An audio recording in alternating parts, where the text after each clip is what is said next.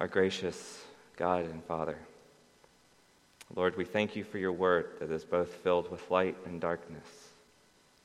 I pray that you would speak through your word, that you would illuminate it to our hearts, giving me clarity in my speech, giving ears to hear for those whom my word falls on, Lord, that it would be your word that is spoken.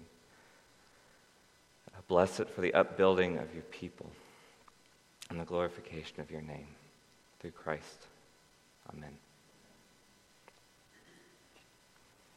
Full of troubles, strengthless, weak, rejected, shunned, despised, lost, overwhelmed, alone. What do you think when you hear those words? What do you feel? And who do you think it describes?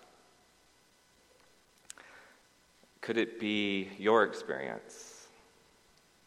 Could it be the experience of a believer? I don't know about you, but I've had those questions.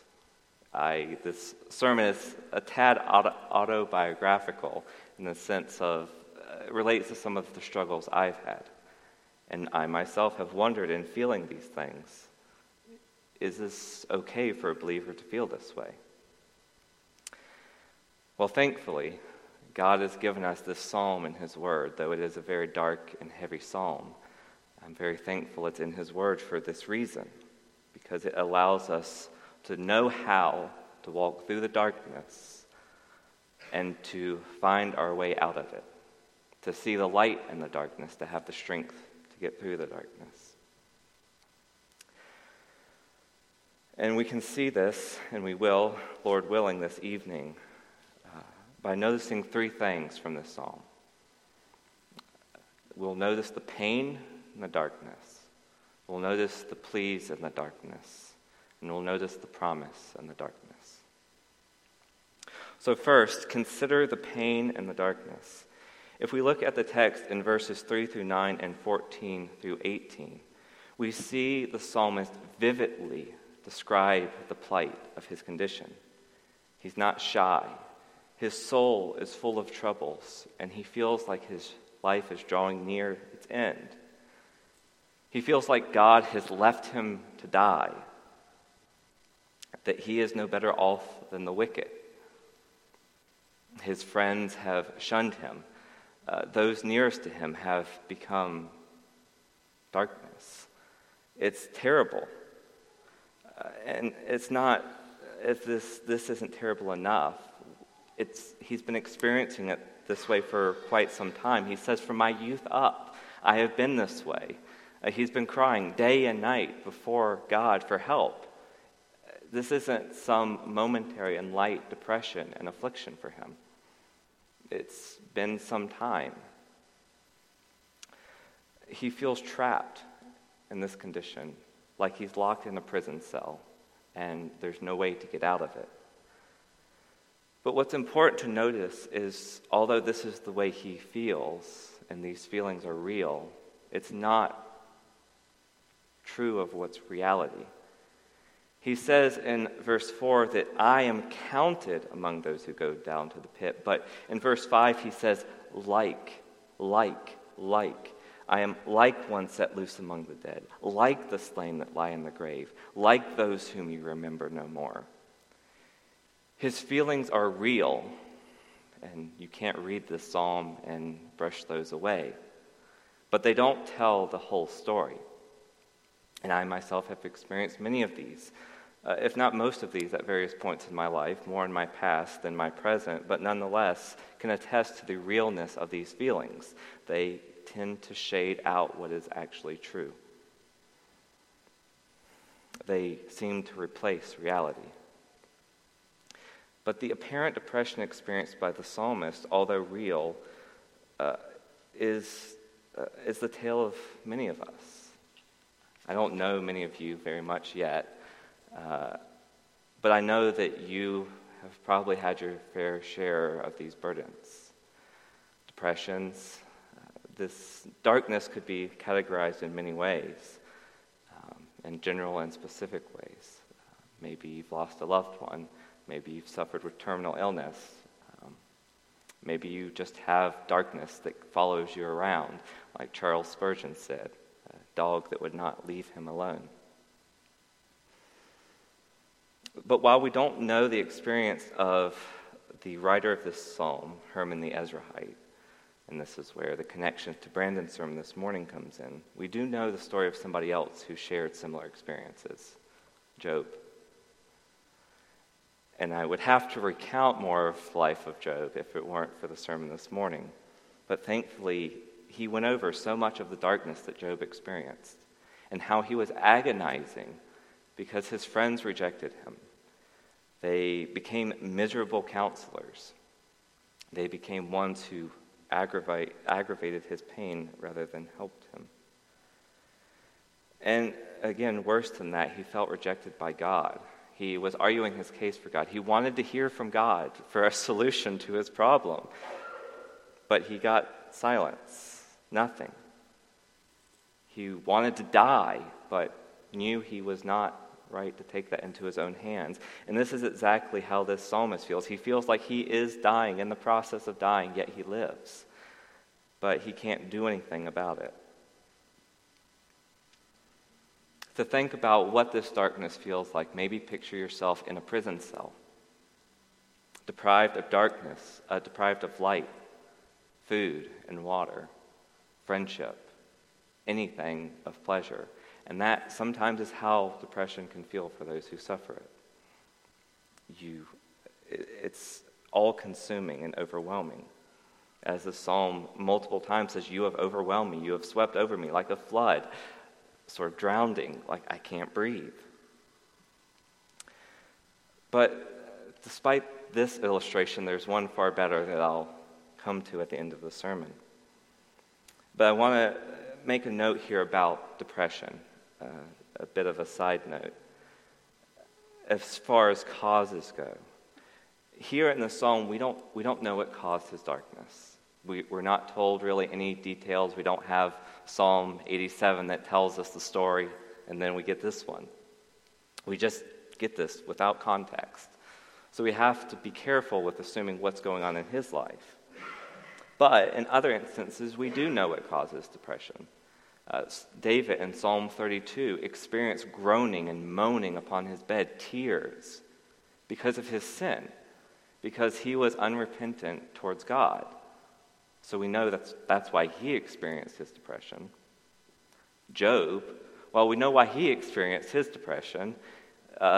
Satan was incited against him, and he lost his friends, his family, his possessions, his relationship with the Lord, seemingly for a time. So we know what caused his depression. It was circumstances, very real and painful circumstances. And of course, there can be biological causes as well. Not to touch on that here. But one thing that's very important to remember, and this can be used against people who suffer with depression, it certainly was for me, is linking depression with something we do necessarily. Saying, it's your fault you're depressed. We could say to the psalmist, well, he's doing something wrong. That's what Job's friends did to him. That's what's wrong with you, Job. You've done something wrong. You need to repent, and God will restore all that he took from you. But we know that's not true from the story of Job. So, while it may be true that if we feel distant from God and depressed, that we have done something, like David did in Psalm 32, that's not always the case. It's a cliche that you, as someone may be asked, well, if you feel God is distant from you, well, who moved? Well, you must have moved because God doesn't move, because God doesn't change. Well, generally that might be true. That's simplistic. Here, again, we don't know what caused this distance between God and him. And with Job, we know for a fact that his distance was not caused by something he did. So God has a more complex working than we can possibly understand, and we have to avoid simplistic answers. If anything, this psalm teaches us that very powerfully, that we have to avoid simplistic answers. And one final note here before going on to the next point, is that this the darkness here is so pervasive, so overwhelming, that it consumes the light that came prior, the joy that came prior. In other psalms, this psalm is unique because it does not resolve in thanksgiving or praise, in recounting the works of the Lord and taking delight in that. Every other psalm that is a lament, is sorrowful, does that. This one doesn't. So his sorrow is so deep that all he can think about is his present condition. Just like Job, that's all he can think about is my present condition, as he says in chapter 19 that we heard preached from this morning. All my intimate friends abhor me, like those among whom I have loved have turned against me. My bone sticks to my skin and to my flesh, and I have escaped by the skin of my teeth. It's agony, and he forgets the goodness that God had given him. So this is too how depression and darkness can be for those who are in it. Thinking about application on this point, consider how you would feel if you struggled this way, but God's word never said anything about it. In fact, God's word actually said that everything was supposed to be okay and fields full of flowers and beauty and ease. And then you had this experience. That would be really aggravating because God seemed to say this is how it would be and this is totally different. Well, this psalm solves that for us because we have, in the kindness of God, we have a psalm that expresses the darkness of the soul that we actually experience. God's word is consistent with our experience. God in his mercy has given us that gift that we have something like this to hold on to. So while some may reject a version of cultural Christianity that glazes over these things and says you're supposed to be prosperous and happy all the time, this shows us that's not the case. The life of Job shows us that's not the case. And also consider this a call to sympathize with those who walk in the darkness, to weep with those who weep, to learn from this psalm and to not too quickly give simplistic answers to those you know who are walking in darkness. Next is the pleas in the darkness. If you turn back to Psalm 88, you'll see in verses 1 to 2 and 9 to 14 that the psalmist brings his pain before God in many cries and prayers. And what is truly the only bit of light in the psalm, verse 1, he says that God is the God of my salvation. This is him clinging to God in a specific way, not in a general way. Though perhaps he is doubting along the way, he still expresses his faith in God as his ultimate salvation, even though, unlike other psalms, we don't have salvation in this psalm itself. Nevertheless, in these pleas in the darkness, we can note sort of three smaller things than my main points. From verses 1, 9, and 13, we can note that the pleas are constant, continuous. He says, I cry out day and night before you. Every day I call upon you. In the morning my prayer comes before you. He's constantly bringing his prayers before God. In the Hebrew mindset, they don't have a word for really everything. So they use two opposite ends of something to say everything. So to say morning and evening is to say all the time, every moment, I'm coming to you with constant, continuous pleas. Perhaps if you've had children or have nannied, you might think of a child who's crying in his crib endlessly until someone comes to deliver him, to give him something to drink or whatever he needs. So the psalmist also pleads until he gets an answer. And this is what, if you read the whole book of Job, you see him pounding, as it were, the throne of heaven. I remember one of the prayer requests Nikki asked was to storm the gates of heaven and praying for Michael. And this psalmist is very much doing that. He's demanding an answer.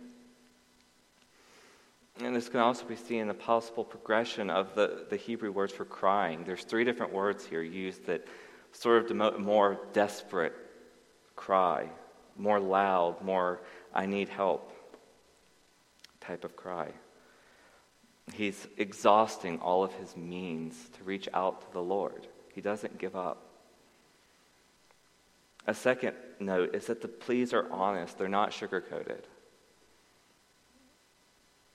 Some may say that you don't need to trouble God with such things like this, with your personal agony and depression, and darkness, because God has bigger things to worry about. Or that you shouldn't talk to God with a heated spirit. But this is clearly the opposite of what the psalmist does here. He pours out the entirety of how he feels before God, not holding anything back, so much as to even make what seem to be accusations to God, that he's not acting like he should. And Job does the same thing. He pours out all of his emotions before God. And third here, the psalmist questions God in faith. Is it okay to question God? I know I've sometimes struggled with this, and different theologians will say different things. I perhaps wasn't as sure what to think as I am now in the past. But here the psalmist questions God in an appropriate way, in faith rather than in doubting God's existence. In verses 10 to 12, the psalmist questions God based on his condition. He's essentially saying, what good comes from being like those who die and lie in the grave? Can I praise you there? Will I not be better able to praise you in the light than the darkness? What's the point in this? I know in some of the suffering that I've experienced and that my wife has experienced, it's like, can I be more useful to you, God, if I'm well? Certainly we could have thought that for Michael. But in God's design, he has bigger purposes. But we, just like the psalmist, don't see the point in the suffering. We don't see the point in being in darkness, in a situation that seems less than ideal to serve and praise God in. Yet he continues to reach out to God. He doesn't turn from him. Despite seemingly being frustrated with God, he continues to turn to him. And perhaps some more assurance related to God of my salvation in verse 1. The psalmist here uses a specific name for the Lord. In Hebrew, there's 2 words. One's generic, and it sort of just means sir, master, used for Lord, translated in most English translations. And there's a specific word, what we will sometimes say Yahweh or Jehovah. And that's what the psalmist uses here. He isn't saying generically Lord. He's saying Lord, the covenant Lord, the Lord who I know and who knows me and has promised himself to me, who has revealed himself to me. He doesn't question God in a way that makes you think, well, this is just some generic deity who's far off from his situation and unknown to him. But to the God who has joined himself to his people in covenant. As I'm sure Dr. Belcher would point out, the significance of this psalm in connection with Psalm 89, where it is about the Davidic covenant and God's steadfast love and faithfulness promised to his people. We have one of darkness that comes right before that. And the psalmist, but he clings to that steadfast love, that God who has promised himself to his people. Despite losing sight of all of his blessings, he never loses sight of who the Lord is. He never refers to him generically, but specifically. And this is like Job too, whose wife encouraged him to curse God and die, yet Job refused that request and continued to seek the Lord personally and powerfully. And it's Job 2 that helps us to know that the way the psalmist approaches the Lord is not improper. Because at the end of the book of Job, we have the Lord responding, finally. And he responds to Job's friends not very favorably. God was not pleased with his friends any more than we are, or any more than Job was. But he responds to the Lord in the end by saying, the way you approached me, Lord, Job, was correct. Your attitude, what you said, was correct. By and large. There's more nuance to that, but this isn't a sermon on Job, so I'll resist. But what Job says helps us to know that we too can, what God says of Job helps us to know that we can approach God this way too. Speaking of, do you talk to God like this? Do you feel like you can be this open with the Lord? Are you this consistent in prayer?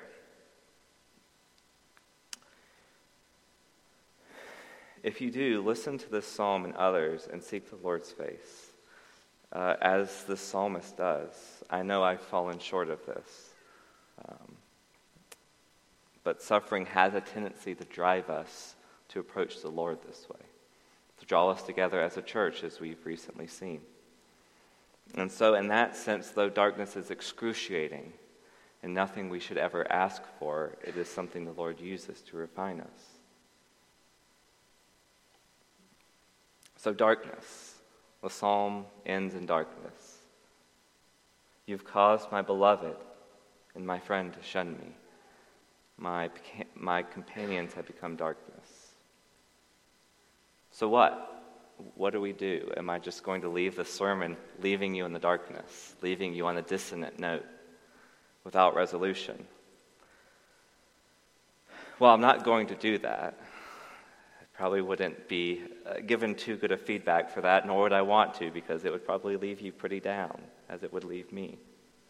But that's where this psalm leaves us. And before going any further, one thing I think we should learn from this is that sometimes we need to be okay without answers.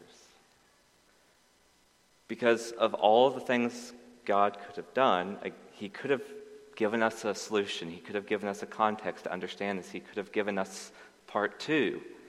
He could have given us thanksgiving and praise afterwards, like he does in every single other psalm. But he doesn't here. And so sometimes maybe we have to dwell in darkness and not have any answers about it. And that's hard. But the fact that one of God's saints who God inspired to write this psalm has done that should give us encouragement in those moments when we have no light in our darkness. Moving beyond that, we'll find some more promises, some more light, most of which I'm going to have to move outside the psalm for because, again, the last word is darkness. I don't have a conclusion to give you that's inside the psalm that brings light and joy. But before going into these other points outside the psalm, one thing that we can note that's rather interesting within the psalm is that could perhaps be a comfort, is the psalmist attributes the things that are happening to him to the Lord. He does not see the Lord as aloof and far off from his condition, helpless and unable to do something about it.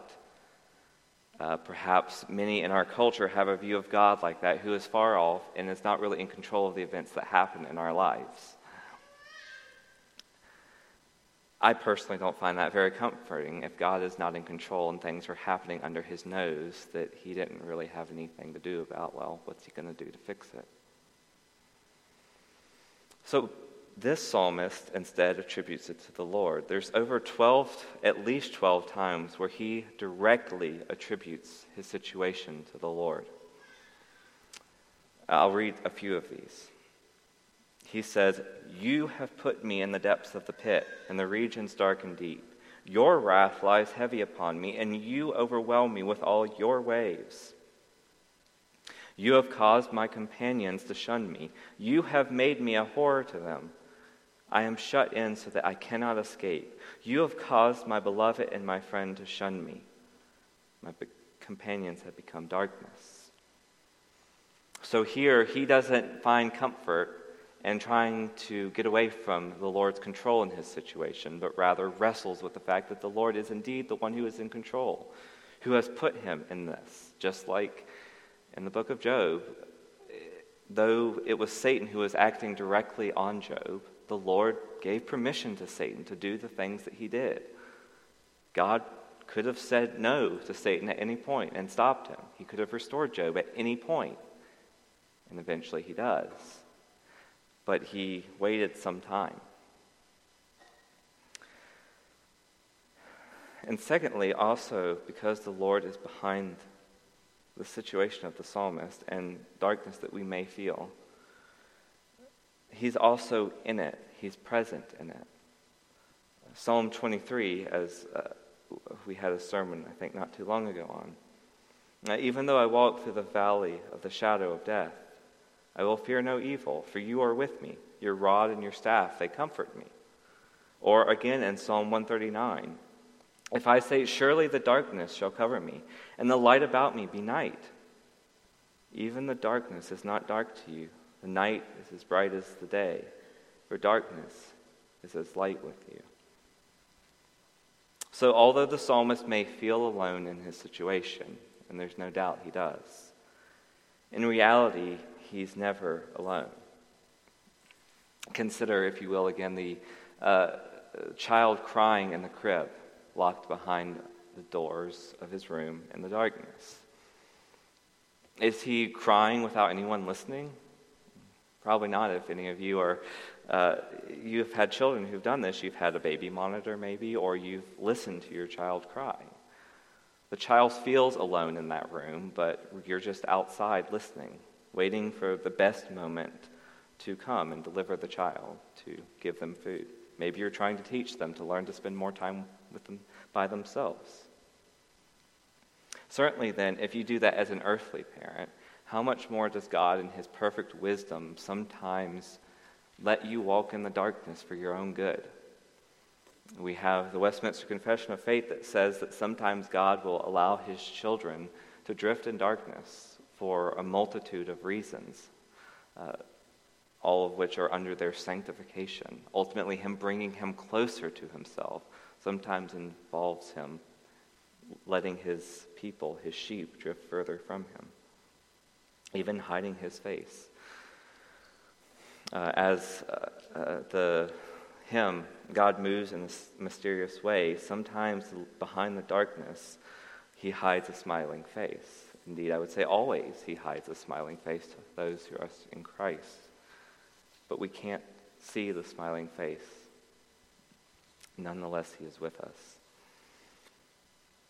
A third thing to consider is the truth or promise that we have in the darkness, is that our Lord has experienced it. Let's think back at some of the words that I used at the beginning to describe what are from this psalm.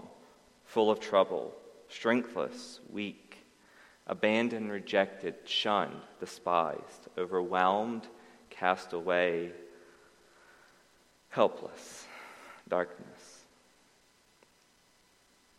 How many of these could be used to describe how our Lord felt before and during his crucifixion? Dr. Belcher chose readings and hymns that wonderfully reflected this aspect of how he was a man of sorrows, acquainted with grief, stricken, smitten, and afflicted. He said before his crucifixion, "My soul is very sorrowful, even to death. And my God, why have you forsaken me?" And again, it says of him in Hebrews that in the days of his flesh, Jesus offered up prayers and supplication with loud cries and tears from him who was able to save him from death. And he was not saved initially. He experienced rejection. he was despised by his disciples, by his friends, and somehow, in some mysterious understanding and receiving our sins by his Father. So we can take comfort in our darkness, knowing that we have a Lord, a Savior, a friend, a brother, who has experienced the darkest of darkness himself. We do not have a God who stayed in heaven and looks down on us and tries to comfort us merely from heaven, though I'm sure God could do that.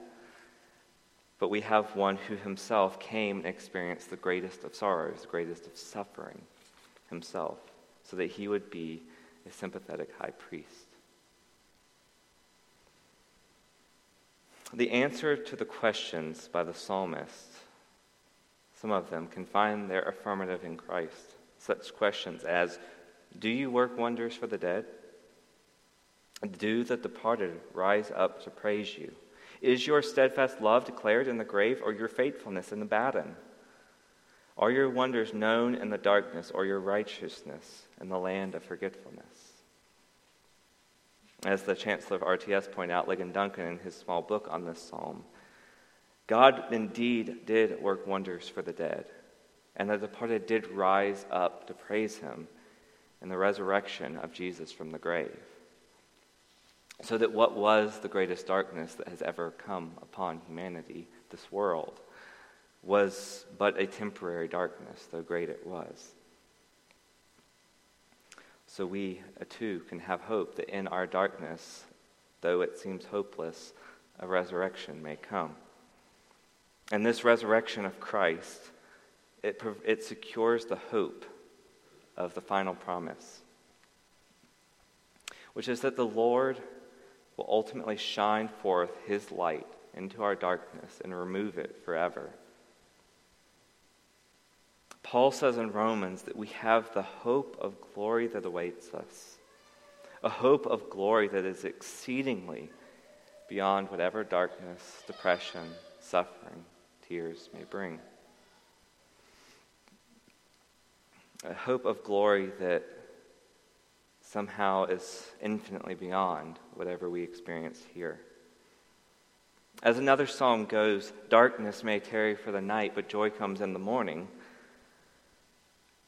Yet that morning is not always tomorrow morning, next week, or even next month. Consider those who live in Alaska. During the winter months, they lose, I believe, all of the sun for a time. It's nothing but darkness. And they might wake up morning after morning, peering out the window, hoping to see maybe a sunrise, maybe just a blip of the sun. Yet for morning after morning after morning, nothing but continued darkness. Yet eventually, the seasons change, and there's a side of darkness that eventually becomes a sun that doesn't go down for a time, essentially. So it's true for us. The light does not necessarily come the next morning. We may persist in the darkness for a season, even for many seasons. It was certainly the experience of Charles Spurgeon. He never really felt like he was out of the darkness. And yet look at his ministry. However, it's certainly true that when the seasons do change, that the sun shall shine its light again in our darkness. And so much more certain is our hope that the Lord will shine light in our darkness than those who live in Alaska have hope that the sun will rise again on them when it turns to spring. Consider the close of the Bible for a conclusion. And I saw no temple in the city, for its temple is the Lord God Almighty and the Lamb. And the city has no need of sun or moon to shine on it, for the glory of God gives its light, and its lamp is the Lamb. They will see his face, and his name will be on their foreheads, and night will be no more. There will be no need of lamp or sun. For the Lord God will be their light, and he will reign forever and ever. So if you are in darkness now, have been, or maybe will be, or you know those who are, let us seek this Lord, who is indeed a great friend for sinners, taking comfort that he knows our darkness personally, and that he will one day shine his glory through it.